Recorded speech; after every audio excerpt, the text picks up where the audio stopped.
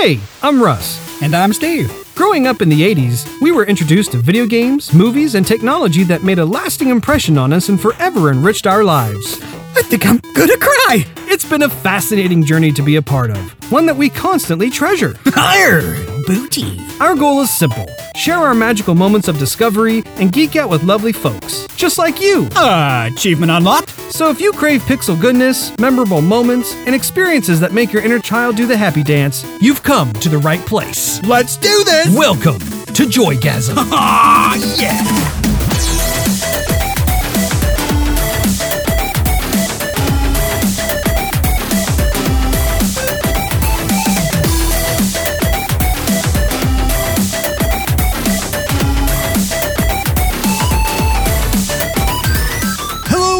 And welcome back to Joygasm, where we talk about video games, movies, and pop culture. My name is Russ, Xbox Live Toaster 360, and joining me is my beastly brother Steve, Xbox Live Stevevich, as we kick off episode 33 on this August 12th, 2017. If you have any questions, comments, or just want to show us some love, you can find us on Twitter at JoygasmTV and Facebook.com/JoygasmTV. You can also listen to us on SoundCloud at SoundCloud.com/JoygasmTV or search Joygasm TV on YouTube. And no matter which platform you use to consume the show, please drop us a subscription, thumbs up, or a review. It helps us build awareness, which we appreciate very much. We have a totally tubular show for you today. In video game news, we cover the Nintendo getting sued, Friday the 13th plan to remove team killing, upcoming change for the Xbox achievement system, StarCraft 2 being used for AI research, and, of course, some Overwatch and Gamescom thrown in for good measure. Movie news includes Wonder Woman, Aquaman, Netflix, Avengers 4, and a new, perhaps, season of Hannibal. Our topic of the day is microtransactions, but before we get into all of that, Steve, how the heck are you? Well, Russ, you know, it's another day and I'm breathing. So that's breathing's good. Breathing's a great thing. It's productive. Indeed. Keeps the heart pumping. Keeps you, kicking. well, you know, kicking, yeah. Walking. Kicking and screaming. Punching. How are you? I'm good. It's the weekend. I love weekends. Weekends are I hate weekends. fantastic. Weekends suck. I wake up, I go, I have to get ready for work. No, I don't. I can stay in my boxers. There was times where I was just working probably 6 days a week, and I would wake up going, I gotta go to work. I gotta throw the covers up. Oh, I'm an hour late. I'm gonna get fired. Oh, frick. And then it would just like, I'm halfway out the door, you know, and it just dawned on me. It's your day off. It's the weekend. I think there were actual times where, like, I was like in the car, I was blasting to my job when it finally set in that, oh, I have the day off. Tires smoking. Yeah. Wait a minute. I'm so going to get fired this time. Yeah, I'll put the car back in the garage. I'm just making sure it still ran. Yeah. Sorry, neighbors. You like that smell?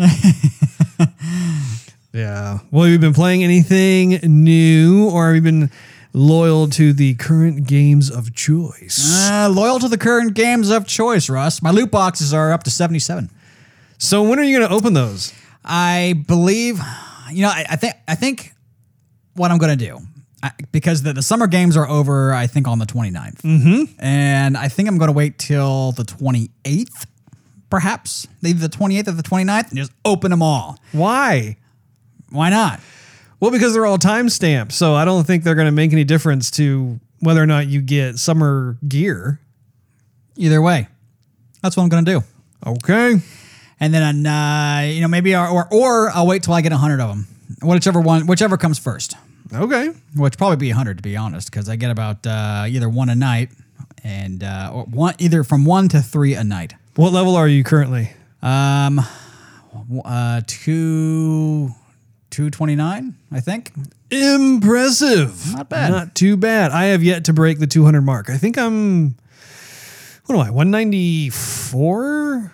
Somewhere around there? I'll have to look. But it's going to be a fun day of reckoning when I hit that 200. Because you have the 2 stars underneath your profile headshot, right? Yeah. Yeah. I cannot believe when I'm playing that game, and sometimes you'll see someone with like the silver framing around the portrait. I'm thinking, That's how many lot of time. hours did you play? Yeah. I always wonder if it's somebody who's either like staff, Blizzard staff, and that's like their account that they're using, or there's somebody for one of the Overwatch channels on YouTube. They just gotta devote a ton of time to it because that's for work. Yeah. You know? And I've seen people who are silver and they're at level 500 and something. Like they're about to get the gold portrait. Well, and there may be folks that we don't even know who do already have the gold portrait. It's just that we're too low on the totem pole to see that. But I could totally see someone who's already in the gold area for sure.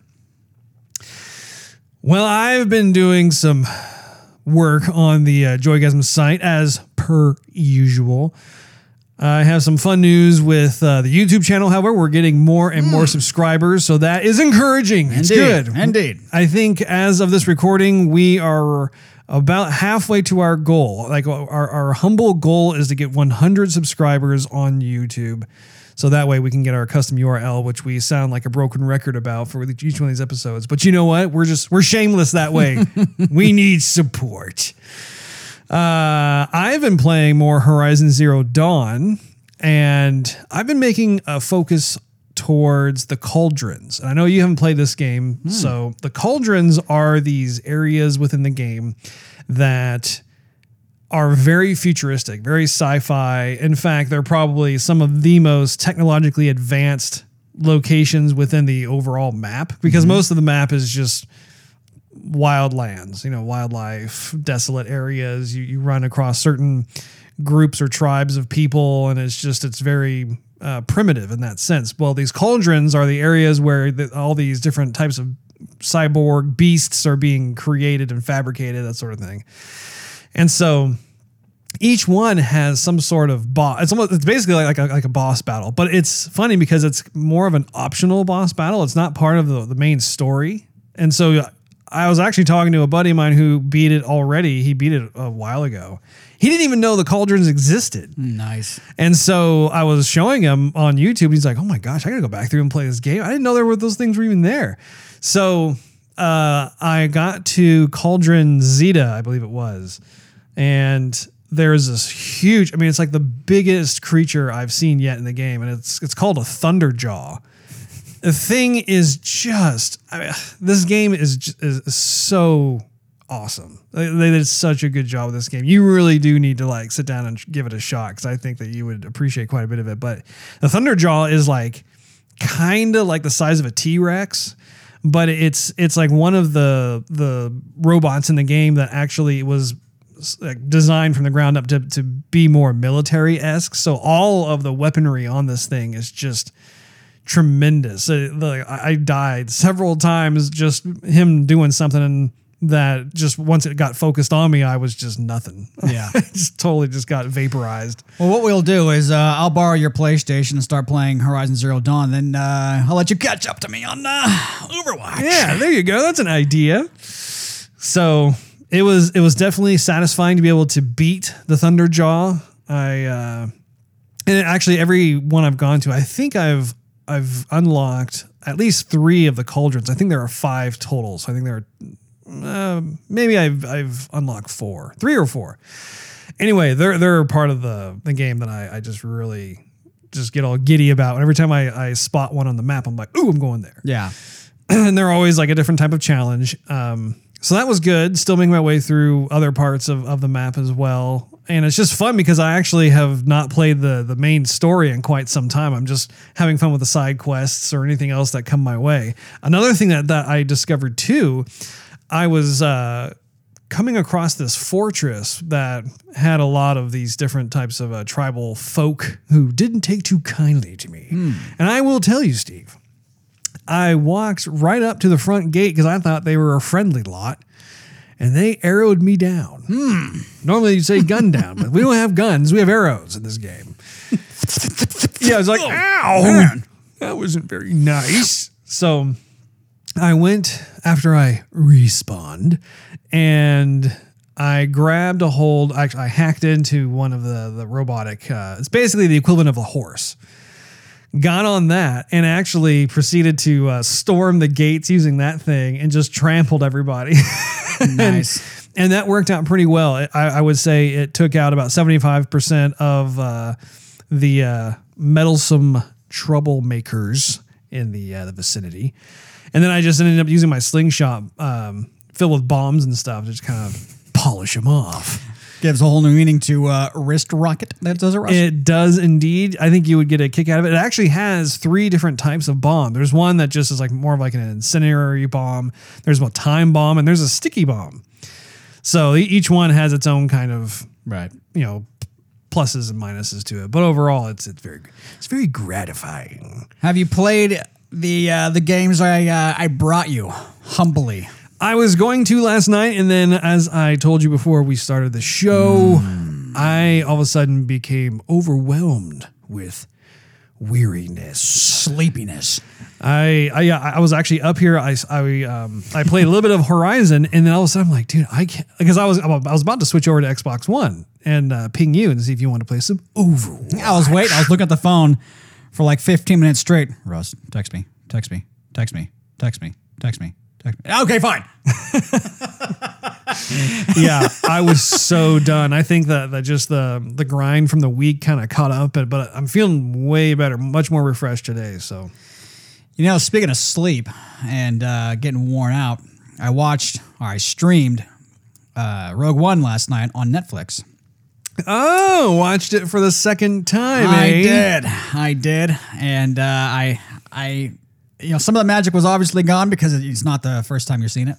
But some of the magic was put back in because I didn't have any of the crowd and I had a more comfortable seat. And I had a better picture. Your gluteus maximus felt magical being in a more comfortable seat. Indeed.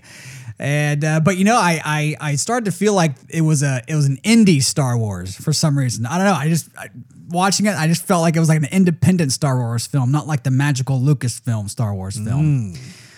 But then I went to sleep right afterward. Did you have any Star Wars dreams? Yes, I did. Oh, nice. I don't know if that was a good thing or a bad thing. And I don't really remember what happened, but I think I was rolling around going, why did they kill Forrest Whitaker off? I want Forrest Whitaker back. And I won with the Force, and the Force was with me. I think I woke up a couple of times saying that. I won with the Force is with me. I won with the Force with me. I won with I think I woke up sleepwalking, getting a drink of water, saying that half a dozen times. You're out there, it's like sleepwalking out in the backyard with like a plastic lightsaber. People are like, what the heck is he doing? Is he naked? He's walking around. Man, that guy's blessed. Oh, no, that's a saber. Oh, boy. Well, that's fun. Yeah, I definitely need to watch that because I only saw it once in the theater with you. I need to definitely watch, especially since it's on Netflix. There was another robot, actually, going back to Horizon, that I came across for the first time, and it has camouflage. The body shape is reminiscent of like a cheetah or a leopard. Yes. And they're quick, like a cheetah or a leopard. Cat-like animal. I have not had a chance to actually research what the name of that particular creature is. However, it's pretty unsettling to not be able to see them at times, and all of a sudden they appear and they're right in front of you. And you're like, oh, why, hello there. And they travel in packs. There's like 3 or 4 of them at a time. It's not very fun. But I will survive. Sounds like the machines are figuring out what you don't like and making more of them. Indeed. Let me think here. I think that is pretty much the only thing. I think I probably played a little bit of Overwatch a few days ago. After our last podcast, actually, sat down and started getting into more of the winter. I did the same thing as you. Winter games, summer games of 2017. I like bobsledding. I know. I think that's what you said last time too. We played a little, or at least I don't know if you were in there. I played some Lucio Ball for the first time. Total ripoff of Rocket League, which is not a bad thing necessarily. It's just that's what comes to mind. I don't think you've played Rocket League. I haven't played Rocket League, but I have played Halo's Griff Ball. And I gotta say, Rush, I do prefer Griff Ball over Lucio Ball. Even though Griff Ball, I haven't played the newer What you're saying is you like Griff's balls over Lucio's balls? I like Griff's nuts.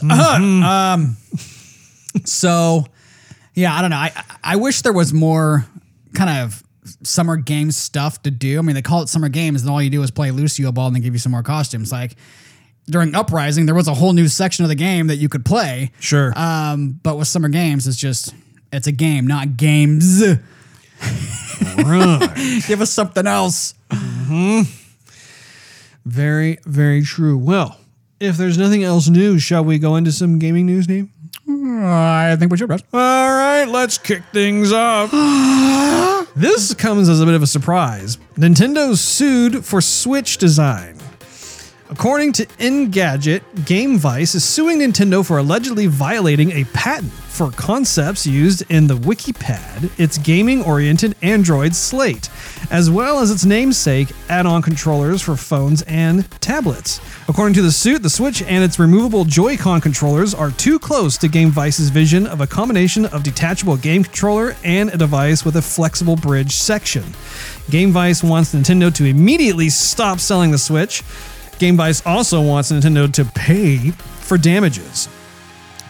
This is something that I feel compelled to just share the story just because it's kind of eye-rolling in the sense that no one has really ever heard of GameVice or their WikiPad. I think personally it's more of a publicity stunt by GameVice in order to try and build more awareness around their system because I never heard of it. You never heard of it. I don't think hardly anyone's ever heard of this thing. Any press is good press, I guess. Well, and I don't think that they're going to win this lawsuit. I think they're going to hold on to it up until the point where they would have to move forward with the case and then just drop it. And then at that point, it's been free press this entire time to try and get people to look at their product. So you do what you do, Nintendo. You're all right in our book. Moving right along into Friday the 13th, the game, their plans to remove team killing. So this is a game that I haven't played, you haven't played. I've had friends who have played it. They say it's pretty spooky. Yeah. I've been hearing on other podcasts about how there is a kind of a cult following with the game. Like the game itself is actually quite buggy, but having said that, actually it's a really fun game to get into. So we may have to give it a shot. But anyway, let's see. Jordan Serrani reports, following complaints of rampant team killing, Friday the 13th, the game is eliminating weapon use against teammates in public matches. In a preview for the next patch via Reddit, Gun Media detailed the change, saying, quote, "The shotgun, machete, and other assorted weapons will no longer have any effect on friendly players," end quote. While team killing was designed to promote life or death experiences into each and every game you play, it's become, quote, more of a battle royale scenario, end quote, according to the publisher. However, there are two exceptions to Friday the 13th's new team killing rules: vehicles and traps. You'll still be able to kill fellow counselors while driving a car. How fun. Yeah. That was so awesome. Yeah, roadkill. Yeah. And bear traps. My leg! Set by other counselors will still cause damage. Gun Media is also doing away with the XP penalties for team kills via bear trap, warning players to, quote, "pay attention to placed traps," end quote. I have one last quote. Actually, I have a couple more quotes here. Our team believes that the ability to hurt other counselors is something that this game should have, as it adds tension and requires players to make tough calls, said Gun Media. However, we do not believe this should be a mechanic that is abused by players to the point where the vast majority of our current communications from fans are complaints of rampant and unwarranted team killing, griefing, and trolling, end quote. So I can totally see that. I do find it ironic, however, the fact that the game is Friday the 13th. It's completely based around killing and horror and everything else. And now they're kind of getting back into going, you shouldn't do that. That's not right. It's like, well, what? Moving on to the next story here. Starbreeze, which is a game company that I've always liked. I don't know if you are familiar with Starbreeze Studios. No. Did you ever play Enclave? No, I haven't. But I remember hearing about it and looking at it, but I never played it. Did you ever play Chronicles of Riddick? No. It was Escape from Butcher Bay. Negative, sir. Oh man, those are both sweet games. Anyway. Oh, sweet. Sweet cakes. Luke Riley reports that Starbreeze and developer Lion Game have confirmed 4-player co-op shooter Raid World War II. And it will be available on PC from September 26th. It will be released in-store and online for Xbox One and PS4 in October. That's kind of a hard name to say. Raid World War II is a co-op first-person shooter that will see players battle and rob their way through occupied Europe. It sounds a lot like a period version of Payday, but the game's pedigree makes this no surprise. Lion Game Line, based in Zagreb, Croatia, has been building DLC for Starbreeze and Overkill Software's extremely successful Payday 2 for some time. Also, Raid World War II game director Ligia Petrusic was the co-founder of Overkill Software and lead level designer for Payday, The Heist, and Payday 2. Quote, the goal in Raid is simple. Sabotage, assassinate, and pulverize everything bearing a swastika. Mess with Hitler and steal his treasures, end quote.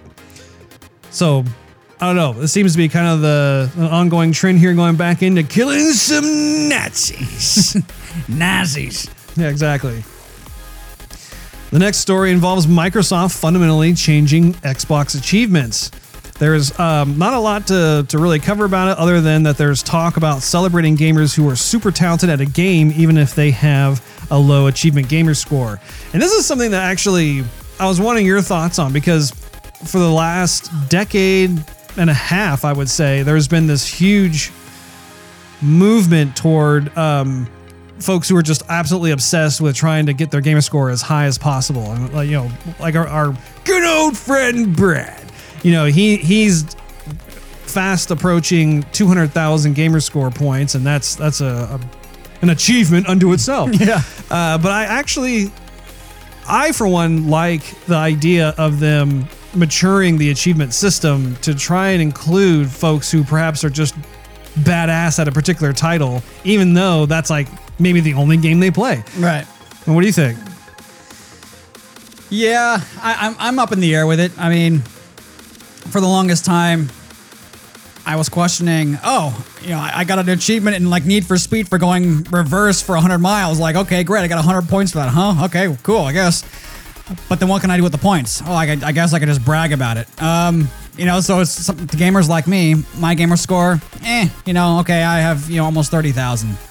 Whoop-de-doo. Brad's got almost 200,000. Okay, good for him. But I would like to see more of a goal to get a higher gamer score for a reason other than just bragging. Like, what are we going for here? What are your thoughts on just what if they were to introduce some sort of system that actually focused more on the prowess of a particular gamer? Well, that's something to achieve to, and then there would be cause for it. Absolutely. Because, games like we like to play, we played a lot of Halo in the past. We played a lot of Overwatch. Played a lot of Witcher. If there was like something to attain with a higher score and you play the game more or you buy DLC for other achievement, but you could get something in the end or be the best gamer and get some recognition. Yeah, absolutely. This next one I think will pique your interest, Steve. Make my ears pop up. Overwatch Deathmatch mode revealed. I'm aware, Rush. Alex Osborne reports Overwatch Arcade will soon feature Deathmatch.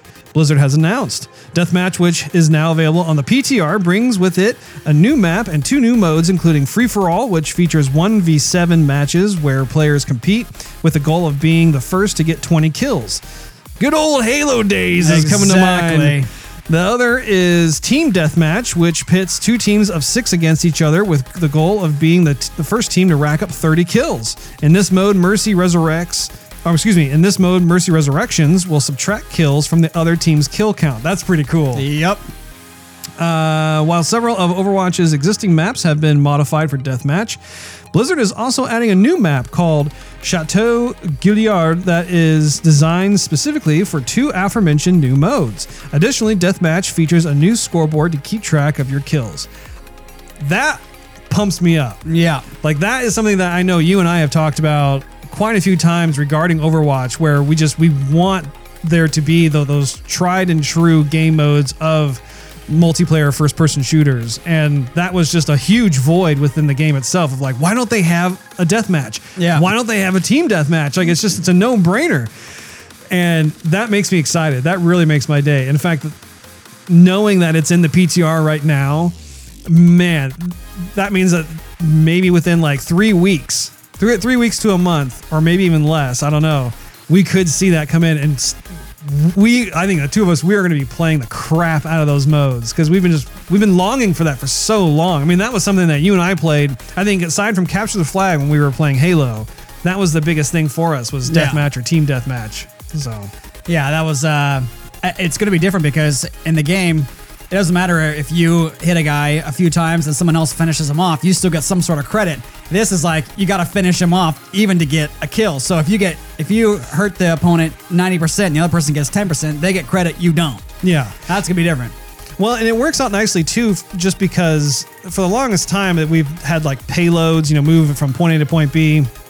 We've had the territories, we've had capture the flag, and then we've had some other smaller modes like elimination and total mayhem, that sort of thing. So I'm really, really happy that they have pushed forward with this. For a while there, I wasn't sure what to think. And I just started to lose hope and think, oh, well, this is probably just how it's going to be. For whatever reason, Blizzard is against deathmatch and team deathmatch. But even like the whole mercy thing too, that is so cool because imagine like the other teams are like 1 kill away, and all of a sudden you resurrect like 6 of your players, and all of a sudden their score drops by 6. Like that is going to be an epic game mode right there. People are going to have to really watch out for their mercy, and mercy's really going to have to watch out for the people. You're going to have to like body shield your mercy the entire time. Totally, yeah.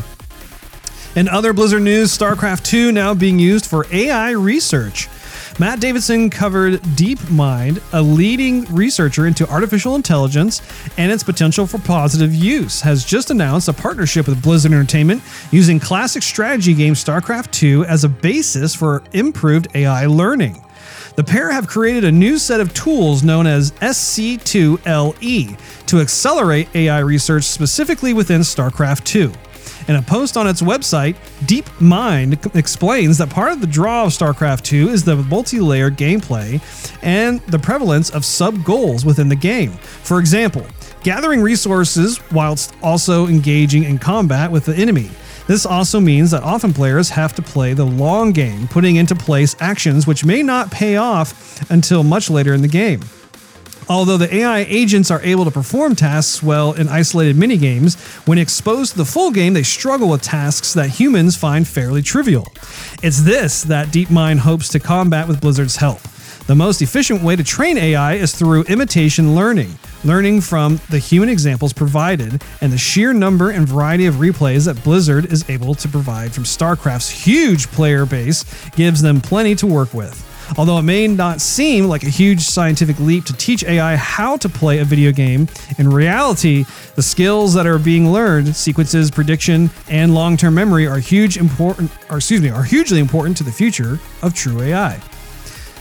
I thought that story was pretty amusing just because I know that from a coding standpoint, they're always trying to get some sort of authentic feeling AI. Doesn't matter what the game is, you have to have a huge amount of subtrees within subtrees within subtrees of just what's triggering what and how to get that overall play experience that feels like you're getting as close as you can to a human opponent. Although human opponents are infinitely more clever and devious and everything else. But last but not least, Gamescom 2017. I've never been to Gamescom. Always wanted to go. Star Wars Battlefront 2 Space Battle teased. EA has announced it plans to demo the multiplayer space combat in Star Wars Battlefront 2 at this year's Gamescom. In a post on EA's official blog, the publisher invited fans to tune in to Gamescom on August 21st at 9:30 a.m. Pacific Time, 12:30 p.m. Eastern, and 5:30 p.m. UK, which is August 22nd at 2:30 a.m. AET. For a new trailer and live gameplay reveal of the new Starfighter Assault mode. The blog teases that, quote, teams will face off in a swirling dogfight in the Fondor Imperial Shipyard map, weaving around an Imperial Star Destroyer complete with speedy fighters, thundering bombers, distinct hero ships, and more, end quote. By the way, mark your calendars for the Star Wars Battlefront 2 beta. It will become live on October 6th and end on the 9th. And if you've pre-ordered the game, you can begin testing it out one day early on October 4th. So you can get your goodness in before everyone else. And it's something I plan on doing there, Steve. There you go. I need to get myself some Star Wars action there. And Russ. Yes. Before you quit the music. Oh, it's already fading. Well, I have one more thing to add. Please do, Steve. We could backtrack back to Overwatch. Oh. There are some buffs coming. Russ. You're buff. Thanks. Partially. Let's see. Buff's coming. I'm nerfed. I always liked Nerf. I like the Nerf football. The screamer. Yeah! Boom! Junkrat is going to get a concussion mine. Or he already has one, but now you're going to get 2. So it's going to be kind of a different type of cooldown system as well. Yeah. So there could be a chance that he could do a double jump. So now he steps on his old C4 mine and he goes and he launches. He can get to some other areas. Sure. He's going to have 2 of those, which is quite a bit of a bump for him because if he throws it at somebody and then like blows it up. So it's the same mine. He's just getting 2 of them? 2 of them, yeah. Well, that's a fine how do you do? That's a huge buff for him. Roadhog will now be able to move when doing healing. So before, Oh man, that's gonna be annoying. exactly. So before he had to like hide behind a room and like stuff that can into his mask. And Yeah. Now he can move while he heals, similar to Bastion. Wow. And also when he takes damage, the damage taken while he's healing will be cut 50%. So that's gonna make him not so much of a ult charge kind of stand still, get a bunch of points. Widowmaker, the grappling hook cooldown has been reduced from 12 seconds to 8 seconds. Now that is good. I'm glad about that. And the Venom Mine will now make the target that hits it visible. The target that hits it. So, her Venom Mine that goes off. Oh, so they'll see like the red silhouette. Yeah, but just her. So if you're Widowmaker, That's cool. I like that. Yeah, exactly. It's kind of a Sombra-ish in a way. But you'll be the only one to see it. Nobody else on the team will be able to see it. I wonder what Widowmaker might think about that. Step into my parlor, says the spider to the fly. Very nice. Anyway, Impressive. Russ, you might not know this of me, but I'm trilingual. Oh my goodness. Just an impressions, though. Anyway, Orisa finally getting a buff, sort of. Her barrier gets increased in size by 20%. Not sure how I feel about that one. And the bottom of it will curve a bit more. So depending on where you put the barrier, it'll actually not have any open spaces underneath it or whatever. So that'll be better for her. Also, her projectile speed is going to be increased.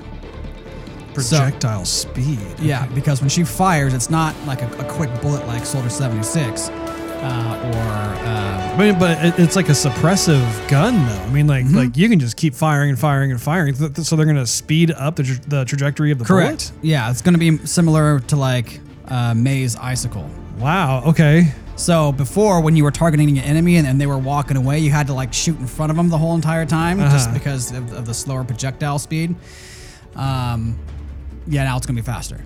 Okay. It's not going to be stronger, just faster speed. Gotcha. And they also said, or Kaplan also said there was a bunch of bug fixes coming, but he didn't go into detail. Well, a lot of those sound good. The only ones that have me pausing are the Roadhog and the Orisa ones. Those, because I mean, Orisa, if you know how to play Orisa, I mean, you can just devastate the battlefield. I mean, there's a lot of power there. And the fact that Orisa is a tank means that it can take a lot of punishment. I mean, that's... I'm not sure how that's going to change the tactics on the field. They might just be trying to increase popularity with Orisa because... Yeah. I mean, people who play Orisa... I don't know if they're going to main Orisa or just be like, yeah, I like playing Orisa. Yeah, it's fun. But she's not a popular character. I mean, when Doomfist came out, everybody's playing Doomfist. And people got really, really good at playing Doomfist quick. But Orisa, there's not really, at least in my experience and what I've seen online, there's not really any very, very good Orisa players. Gotcha. They're very, very few and far between. Well, thank you for sharing that with me, Steve. Very much appreciated. All right. Let us segue into movie news. I'm not seeing any gyrating on your side. Russ, I don't want you to get tired of the gyrating. I could never get tired of the gyrating. Netflix. As you well know, the last episode we had our topic of the day talk about digital content gatekeepers versus the consumers. larger revolving around the big story about how Disney was pulling out from Netflix. Well, the story just got a little more interesting, Steve. Netflix is in talks with Disney to keep Marvel Star Wars films. It sounds like Netflix may be able to hold on to Lucasfilm and Marvel movies. The Netflix CCO, Ted Sarandos, told Reuters that, quote, "We are still in active discussions," end quote, with Disney to keep Marvel and Star Wars movies on the service beyond 2019, at which time Disney will launch its own branded streaming service that features various Disney and Pixar films. For some reason, I think I'm not entirely surprised by that, because I mean, if I'm Netflix, I'm going, "Hey, wait a minute. Yeah. Hold the freaking phone, man. Yeah. Hold on a second. Can we sweeten the deal? What can we do here?" Right. Avengers 4 production commences, beginning the end. IGN reports Avengers 4 has officially started filming, marking the beginning of the end for this 10-year story arc in the Marvel Cinematic Universe. Directors Anthony and Joe Russo posted a mysterious image on Facebook announcing the start of production, writing, quote, "beginning the end," end quote. The teaser image shows off a glove with 4 fingers extended. No word on who's wearing that glove or to whom it might belong. Avengers 4, which has yet to receive an official title, opens in theaters on May 3rd, 2019. It follows Avengers Infinity War, which hits theaters on May 4th of 2018. Do you have any guesses as to who that glove belongs to, Steve? I'm guessing it's gonna be the big baddie. Thanos? Mm-hmm. Well, Thanos, it could be. Although, Thanos will be in the first of Infinity War movie too. So, unfortunately, there are a lot. Maybe it's Hawkeye. Maybe he's finally getting like an official uniform with this purple color. Yeah. Somehow I doubt that though. For all of you Hannibal fans out there, there are talks for season 4. Brian Fuller tweeted, quote, "Conversations couldn't start until 2 years after the final airing of season 3. Producer Martha De Laurentiis has started those conversations. This takes time," end quote.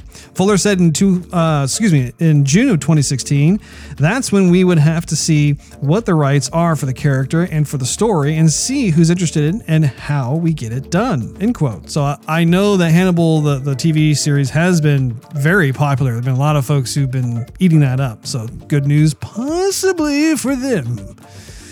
Steve, you know how Wonder Woman's become kind of a staple here at Joygasm? Mm-hmm.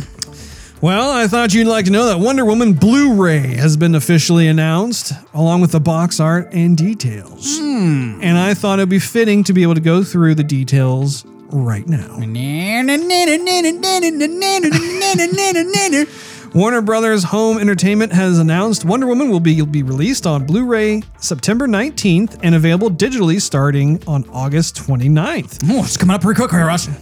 I know, it's like 2 weeks from now. The film will be available on Ultra HD Blu-ray for $44.95 USD. That's 4K. Blu-ray 3D combo pack for $44.95 USD. Blu-ray combo pack for $35.99 USD and DVD for $28.98 USD. The Blu-ray versions include a new bonus scene that wasn't shown in theaters. The Ultra HD Blu-ray release includes the theatrical version in 4K with HDR. Do you know what HDR stands for, Steve? High definition recording? No. High dynamic range. Oh, that's right. I knew that. Let's see, as well as standard Blu-ray disc with a theatrical version. Additionally, all 3 Blu-ray releases include a digital version of the movie with ultraviolet as well as host of the special features. And Steve, would you like to know what those special features are? No. Well, I'm going to tell you anyway. Let's see, we have Epilogue, Etta's mission. Etta Candy gets the boys back together for a secret mission that could impact humanity's future. Crafting the Wonder, Wonder Woman finally comes to life in her first breathtaking solo film, Explore the Journey, to create an adventure worthy of DC's greatest warrior. And within that, you have a director's vision, Themyscira, The Hidden Island, a director's vision, Beach Battle, a director's vision, A Photograph Through Time, a director's vision, Diana in the Modern World, a director's vision, Wonder Woman at War. Join director Patty Jenkins as she takes you, Steve, you personally, on an exclusive journey through Wonder Woman's most pivotal and exciting moments. Thanks, Miss Jenkins.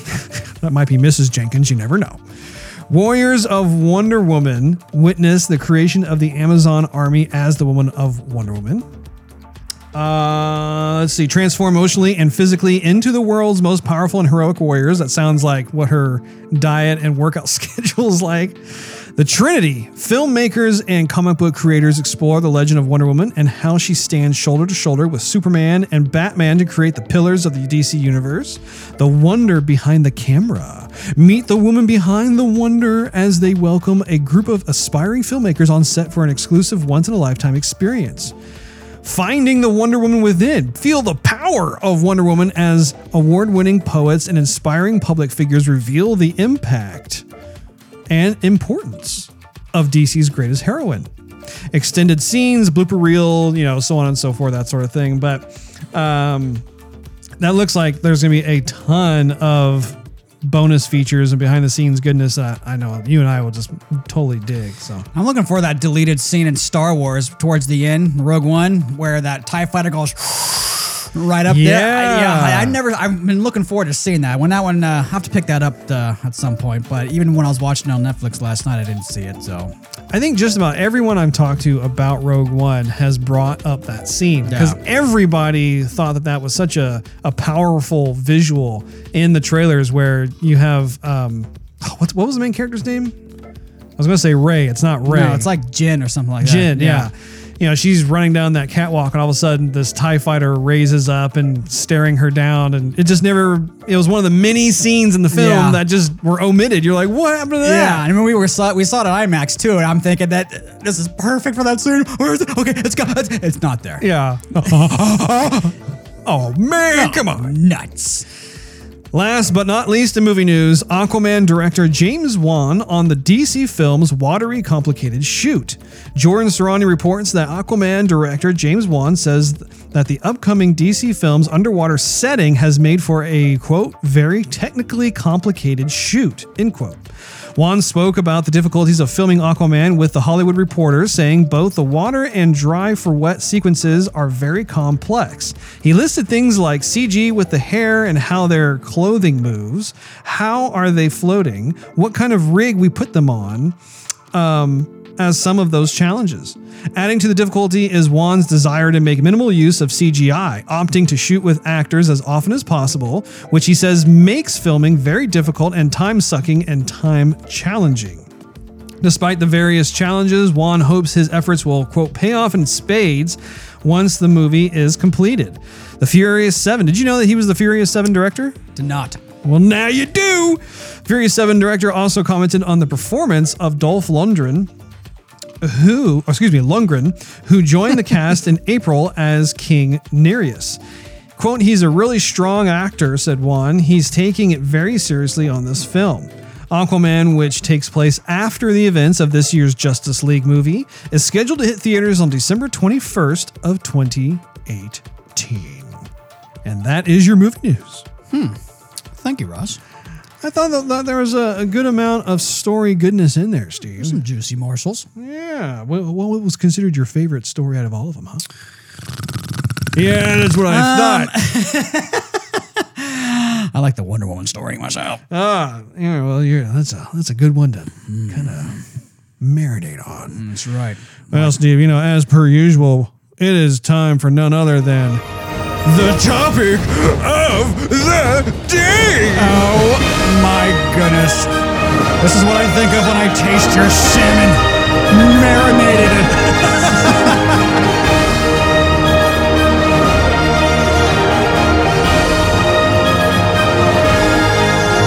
Drain a fine wine, maybe a craft beer. Yes! So that's the kind of look you give me after you've eaten. Very, very flattered, Steve. I just try not to scare your daughter, so I keep it all to myself.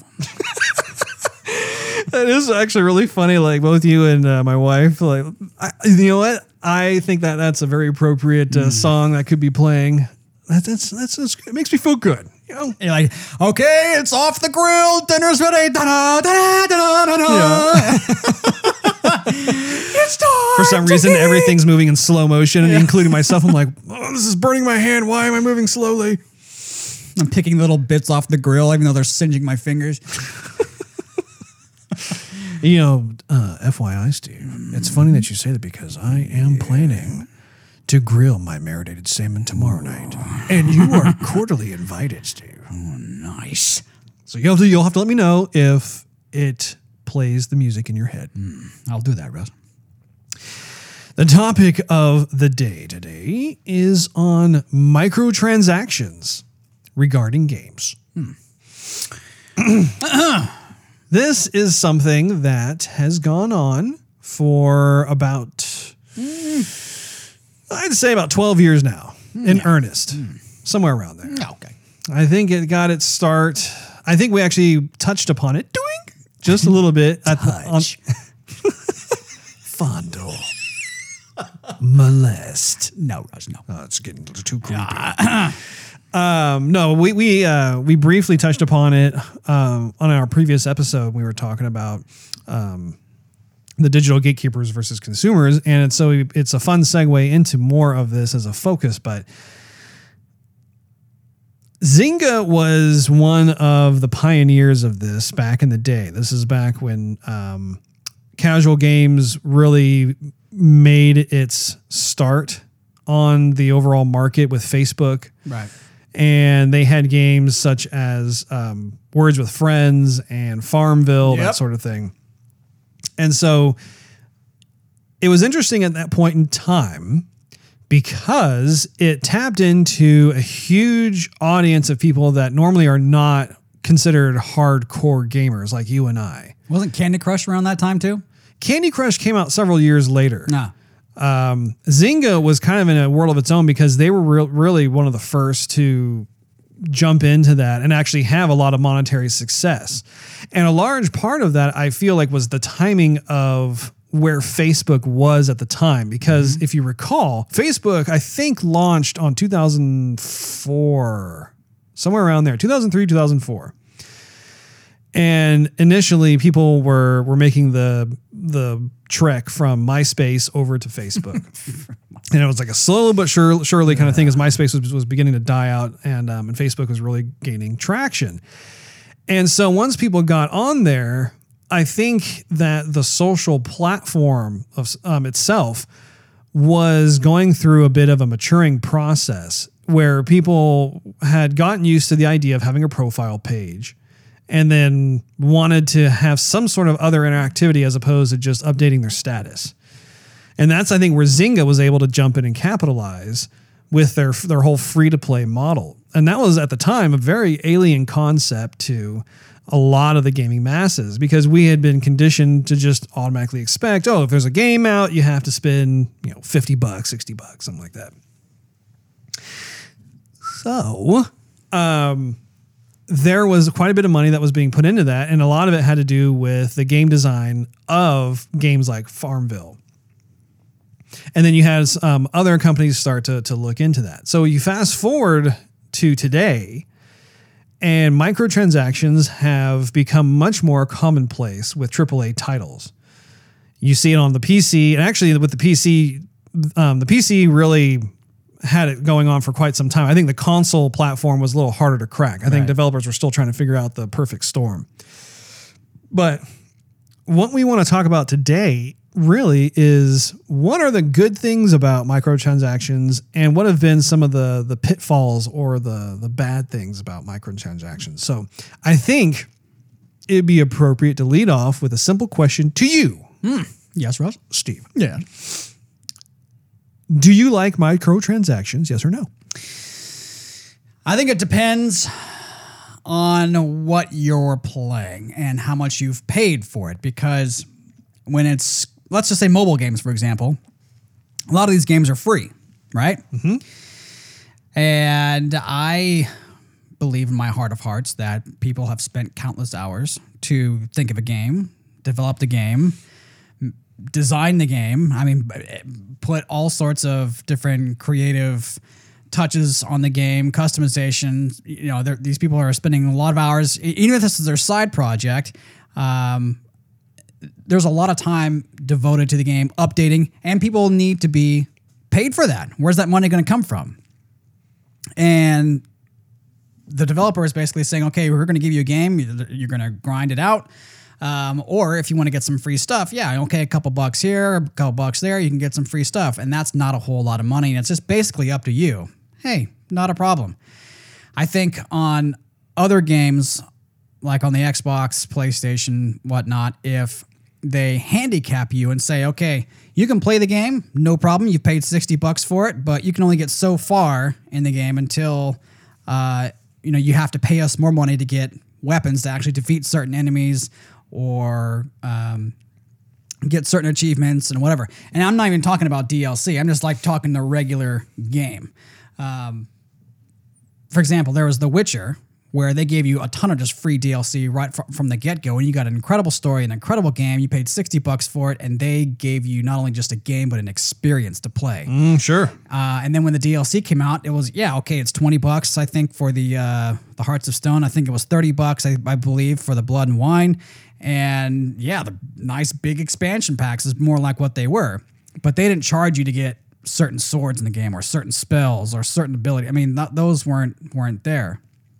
So I think it really depends, because if you're already paying money for the game, I feel awkward in paying them more money to continue playing the game or just unlock stuff within the game that I should already be unlocked. You know what I mean? Mm-hmm. I have had a bit of a arc with my relationship and, let me rephrase that. my brain just kind of went. I've had a bit of a. I don't know. I've had a bit of an arc with my relationship regarding microtransactions. I know at the very beginning I was a bit more apprehensive about it, as were a lot of the folks I think in the gaming community, just because it was this new type of pay model. And especially with financial transactions online, you have to think back to when it was more like around 2008, 2009, right around there. We were just going through the financial crisis, and financial payments were not, I mean, you had eBay, of course. Mm-hmm. eBay was kind of like the bedrock of financial payments. And you had kind of some of the other places like Ticketmaster and that sort of thing that were doing transactions. But by and large, I don't think, if you think back to about 10 to 15 years ago, there really wasn't as much of a prevalent interaction or payment monetary activity that there is today. And so when it comes to gaming, I know that was something that I was kind of scoffing at initially. I know back in the day, right around 2009, 2010, I worked for 3G Studios, and we created a game called Brave Arms. And this was a game that was completely embedded into Facebook's platform. It was a 3D first-person shooter. It was actually one of the very first ones. I think there was maybe only one other one that was out there. But we also made the game free to play with the idea that we would create a ton of content for the game, and people could customize their character. They could buy and have fun with different types of emotes and that sort of thing. We really made it a point not to have certain things in the store that would affect the gameplay too much, though, because that would it would dissuade gamers from wanting to play, because then it comes more of a kind of a weapons race in that sense, right? Where like, I'm going to spend $50 and now I got the ultimate weapon in the game. The other people don't, so they have hardly a chance. We wanted to steer clear of that. So it was interesting to actually be on the other side of the fence, so to speak, with that, and just be able to see just how people responded to it. I think that there are other games, however, that you could tell, like it's gone through this maturing process, the whole notion of microtransactions, especially with the console. What, you sound like you were laughing there. Were you thinking of something? keep your thought. I was just thinking when I was on Facebook the other day, I was kind of going through some maintenance and getting rid of some stuff and some people that I don't follow anymore. And then Brave Arms came up and I'm like, oh yeah, Brave Arms. Well, dislike because you're not there anymore. You're not working on it. I guess I'll get rid of that one. I don't even know if it's still live or that they took it down. I don't know. It came up in my feed. I'm like, I'm not going to follow you anymore. Yeah, that's funny. But yeah, I mean that was a bit of a timing thing with regards to microtransactions. Now, today's world, I feel like there are certain developers who have done a really good job with microtransactions. For instance, you mentioned Witcher. I think Witcher was a great example. I also think Overwatch is a great example. Overwatch is an example of a game where you do have to pay. Overwatch. Thank you for that. You spend $60 up front and you get the game. I was a little concerned that there was not a single player campaign. And this is something that we've talked about in the past, but if I pay $60, I want a full gaming experience. And traditionally speaking, that's always included a single player campaign along with a multiplayer component. So looking at what the game is, Blizzard and their game designer magicians were able to come up with a game that is just so incredibly fun to play. And the type of microtransactions they do, which largely center around their loot boxes, they've done a really nice job in the sense where like I've spent hundreds of dollars on those loot boxes. I spent zero. Yeah. And you have almost 100 of them to open. Yeah, no, I have always been in love with the character designs of Overwatch. I love so many of their emotes. The personality is just oozing through that game. And the skins are for the most part, just super cool. And I find myself just being impatient. I'm like, I want that skin. I want to know. I want to be able to stare at it and love it. And call it George. I'm more patient than you are, Ross. Yeah. But I have no regrets about that. I have had a lot of fun making those purchases. And honestly, coming from the games industry, if I identify a specific product that is AAA quality that I really have a lot of enjoyment in, then I want to be able to support it in a monetary capacity, especially if it's in a way that doesn't cheapen the game experience or cause there to be some sort of weird breaking of the game design. Without hesitation either.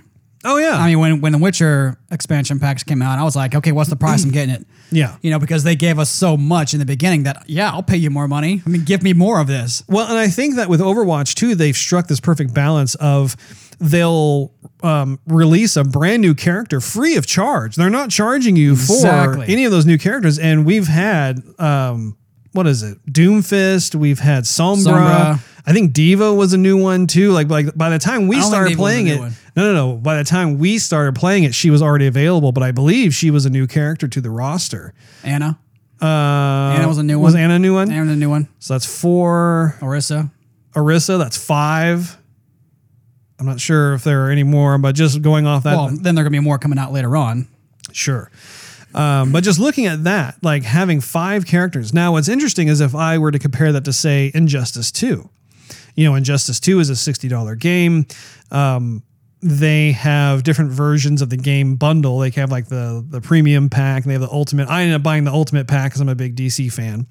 But what's interesting about that is that if you did not buy that, the only way to actually get the new characters is then you have microtransactions. So their dynamic is a little bit different as opposed to Overwatch, which they'll give you brand new maps and brand new characters free of charge. Literally, the only thing that you really have to spend microtransactions on are the loot boxes. That's it. That makes me a happy customer at the end of the day. At the end of all things, it's like, yeah, I dig that.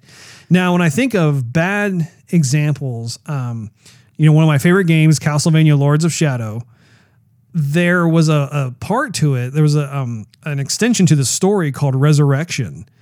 And you needed that part of the story to understand what the full story was about that leaded into the sequel. I think that's bad because at that point you are interfering with just what the overall canon is regarding any given game. You need to have that emotional tie to the character. And this is something that I think you and I see eye to eye on is that, you take a game like Halo, for instance, the big component, the linchpin that caused everyone to just fall in love with that game was the story, like the single player story campaign of finding out who Master Chief is, what his relationship is to Cortana, who this alien species known as the Covenant are, as well as the Flood. I mean, you had this very rich backstory that you got to play over and over again, play 4-player co-op, and that pushed through. Of course, you have your game mechanics and that sort of thing, which also they go a long way too. I'm not discounting those by any stretch of the imagination. However, just saying that that is a very big deal. So to have a game like Castlevania, where once again it's that game doesn't even have a multiplayer mode. It's just a single player game. The story is one of the pillars of the game.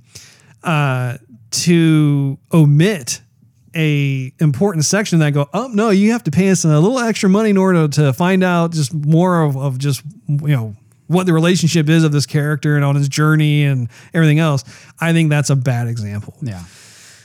In terms of downright ugly, EA Games is one of the culprits of this.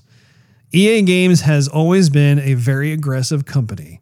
They've been a company that has they've always had their eye on the monetary value of any given thing, and it goes to show because they've grown as a company by leaps and bounds. I mean, they are this absolute juggernaut of a publisher in today's world. But if I think about back to like certain games that they have released that had microtransactions, they did Scrabble on Facebook, which was kind of like their competitive product to Words with Friends. They completely destroyed that game experience because of the sheer amount of advertisements and microtransaction pushing that they were doing. In FIFA 14 and 15, that was another issue with the microtransactions and trying to play the game, and they would intentionally keep out certain elements of the game that people were looking forward to using or putting on their character or what have you. And just the sheer amount of advertising in there too also really limited the enjoyment, which is unfortunate because there are a ton of folks out in the world who love the FIFA franchise. They love the FIFA series. Another example is, going back to the story thing. They cut out the From Ashes portion of the story from Mass Effect 3. That was huge because like you have this continuation going on from the first two games, and then you go into the third game. It's like, oh no, you want to find out? No, it's going to cost you. It's like, dude, what the hell? Yeah. There's actually one I wrote down here, which was a Need for Speed Online. Did you ever play that? I did not. So EA started aggressively pushing for microtransactions for their booster packs, which were card packs that contain things like new car parts, in-game turbo boosts, or other race bonuses like cooldown cards, so you could quickly use bonus cards again. And essentially players could buy turbo boosts and boost their way to the finish line.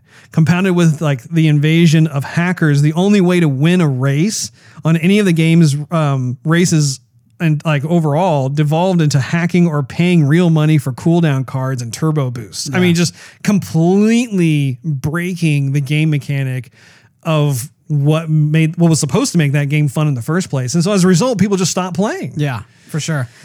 Actually, another good example of that is, I remember on the Xbox 360, they came out with a live arcade, version of the Spartacus TV show back when that was in its heyday. Mm-hmm. And you basically were, you owned a slave and you were just fighting different people, and you would get some credit and you would build this person up, but you could only go so far in the game where people above you who had paid to get certain items that you couldn't get yet would just easily beat you.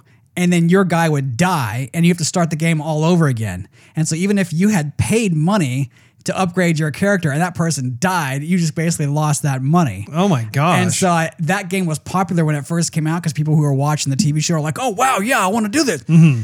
And then I think that, I forgot how long that game lasted, but it wasn't that long, and it went straight to the moon and came right down just as fast. Oh. And the other day I looked on the marketplace to see if it was even still there. Not still there. At all. It's gone. I mean, no trace of whatsoever. You can find videos of it on YouTube that were from years ago, but it's like that was terrible. But I mean, again, give me the money. Yeah, absolutely. And there are some other examples that come to mind regarding EA as well, such as the original Star Wars Battlefront game. That game came out on Xbox One and PS4. It's a gorgeous game, and it's a lot of fun to play, but there was no single player campaign. EA ended up charging a full $60 for that. And that is a game that is absolutely begging for some sort of single player story campaign to play through. You're in the world of Star Wars, and they did such a wonderful job realizing that world. And of course, at this year's E3, that was something that EA was very quick to capitalize on. Was like, hey, Battlefront 2, we now have a single player story. It's like, well, yeah, because everybody had like a WTF moment with you, because you're trying to, once again, gut out half of the experience of the game and charge full price. Yeah. So once again, it goes back to, I think, us being conditioned as gamers to have a certain expectation of what do you get for $60. Right. There was another EA game too. What was that other one? There was Star Wars Battlefront, and there was one other one. Well, while you're thinking of that one, I'm going to refer to Clash of Clans and Clash Royale. Okay. There are definitely notable mentions, but I want to bridge that with people's patience versus... Do you mind if I jump in real quick? I just remembered. Yeah, I'm never going to forget Clash Royale. Go ahead, Titanfall. Titanfall was another EA game I was very excited about. A lot of people were. Had a lot of promising things about it. And then when the game came out, there was no story. Yeah. And here it is. It's like this game is, once again, is begging for a story mode. They didn't even, and at the time, they weren't even having microtransactions for a story mode to be unlocked. They just straight up released the game and didn't have like a story mode at all. Yeah. I think they did have some microtransactions in terms of being able to perhaps like upgrade your character or your mech or whatnot. But, when Titanfall 2 came out, once again, EA brought the story mode back in. Anyway, go ahead. I think our friend Big Baby Moose referenced that one too. Mm-hmm. So anyhow, I think patience is a big thing for a lot of these developers, because in the game, and a lot of mobile games like Clash of Clans, Clash Royale, or even Bit Heroes, not so much Bit Heroes, when you get these loot chests, you got to open them, and that's going to take time to open them. In Clash Royale, it's okay, it can be anywhere from 3 hours to like a day or two to open up these loot boxes. And I know clanmates of mine are like, just gym it and open the thing. I'm like, I have stuff to do in my day, that I can sit there and wait or do other stuff and wait for this box to open. I'm not that eager to, get a few more cards or a few more goodies right now. I'm still going to get the same stuff when the box opens. Sure. But a lot of folks just don't want to wait, and they want it now because they're kind of conditioned in a way to have everything at their fingertips when they want it. Yeah. And so, in which case, if they're waiting for a card so they can elevate themselves and matches, they'll just go ahead and gym it, and it's done. Supercell does give you a couple gyms here and there, which is good, and those gyms can build, and you can use them whenever you want to. But to open them is definitely costing. Like they'll give you like 2 gyms, I think, and at the average loot box. But to open a loot box early and not wait at all, it costs you probably like anywhere from 60 to like 150. So it's definitely, there's kind of a biased ratio there. But I mean, even like, Bit Heroes is pretty generous to you. There's a ton of stuff you can buy in the game, but they litter out the gems for you. The ratio for what you get and what they give is actually like 50-50. I mean, they give you a good ratio on that one. Yeah. What do you think about Ubisoft though? Because Ubisoft is pretty much trailing right behind EA. With Ubisoft, I really haven't played too many of their games. A lot of the games I've been playing from them have been the Rayman series. Yeah. I got burned a couple of times on a couple of their older games where they did a lot of false advertising at E3, specifically The Division and Watch Dogs. Right. Where the game looked really great, and then when you saw the final product, you could tell they down-resed everything. And it's like, you guys, you can't do that because you're eroding the trust between the gamer and the product or the company. Right. So I really haven't played too much of Ubisoft's titles as of late. Yeah. I think the microtransactions haunted Destiny in the beginning. And that, and again, I haven't played Destiny 1, so I can't confirm this, but I've read tons of reviews for it online, and a common theme is that the microtransactions left a bitter taste in people's mouths when they played the game, because they paid $60 to get the game, and then you can't get to a certain spot in the game, or you can't continue the game, or you can't beat any of the baddies in the game unless you pay us more money. Yeah, see, that's not right. So I think Destiny developed it himself. Bungie then corrected it, and that's why Destiny has held on to its large audience for the longest time. But I mean, hopefully Destiny 2 will bring back some of the old users. But even then, looking at the reviews online, even though Destiny 2 is not out yet, people still have that taste in the back of their mouth. And I've seen people even just review it online, the beta, going, "Oh yeah, well, Destiny, here's just another game you're gonna pay $60 for, and then they're gonna charge you for everything that they can think of." So it ain't a feeling that's going away. Yeah. I find it interesting that microtransactions largely got their start on the mobile platform. Yeah. I mean, you had some of it a little bit here and there on the PC, of course, like we were talking about earlier with regards to Farmville. Pretty much any Zynga product had more of the microtransaction thing. And I think that to a certain extent too, Blizzard has been doing that for quite some time with like their World of Warcraft and some of their other games, especially considering how a lot of those types of games fetched a nice price on eBay. If you think about, like, there were certain characters that people were grinding on forever and a day for like World of Warcraft, once again, as an example, or Diablo, or you had some sort of legendary weapon or piece of armor or something, and that fetched a high price at times. You could spend, there were, well, not you, but there were people who could spend hundreds and sometimes even thousands of dollars. Oh, of course. On like a character, a digital asset. And I think that's what really opened the eyes to a lot of developers and publishers. Like, wow, these people are serious about our games. They are so committed to wanting to have the ultimate experience that they are willing to spend a lot of money, way more than what we initially charged for the game. So how do we bring that more into our wallets? How do we steer them to our billfold as a result of that? And I think that they've gotten more clever at it as the years have gone on. But it's interesting how the initial audience for that were the casual gamers. They were the folks who had an iPhone or a Droid, and they would download a game for free. And if they liked it, then if they wanted to remove the ads, then they'd pay $1 or $2. Or if they wanted to have additional features added to the game, then they'd pay $3.99 or something like that. And eventually it's made its way onto the console. And I just find that fascinating, because I would have thought it'd been the opposite. Typically, the hardcore gamers are more of your guinea pigs. They are the ones who will let you know if something works or if it's jacked up, Yeah. So it's, I don't know. It's fun to look back, because it really hasn't been that long that microtransactions have existed. And I think that they've been trying to find just this perfect approach to how to make gamers happy, and also just make additional profit. And I think too, it's one of the great aspects to microtransactions is the fact that, like, let's talk about The Witcher once again. The Witcher. The Witcher is a game that is universally celebrated as just a tremendous achievement in the action RPG genre. And it's a game that you just don't want it to end. Like, the more time you put into it, it's just a fantastic storyline. You love Geralt, the main character, as well as all the characters that he comes across. You love the world.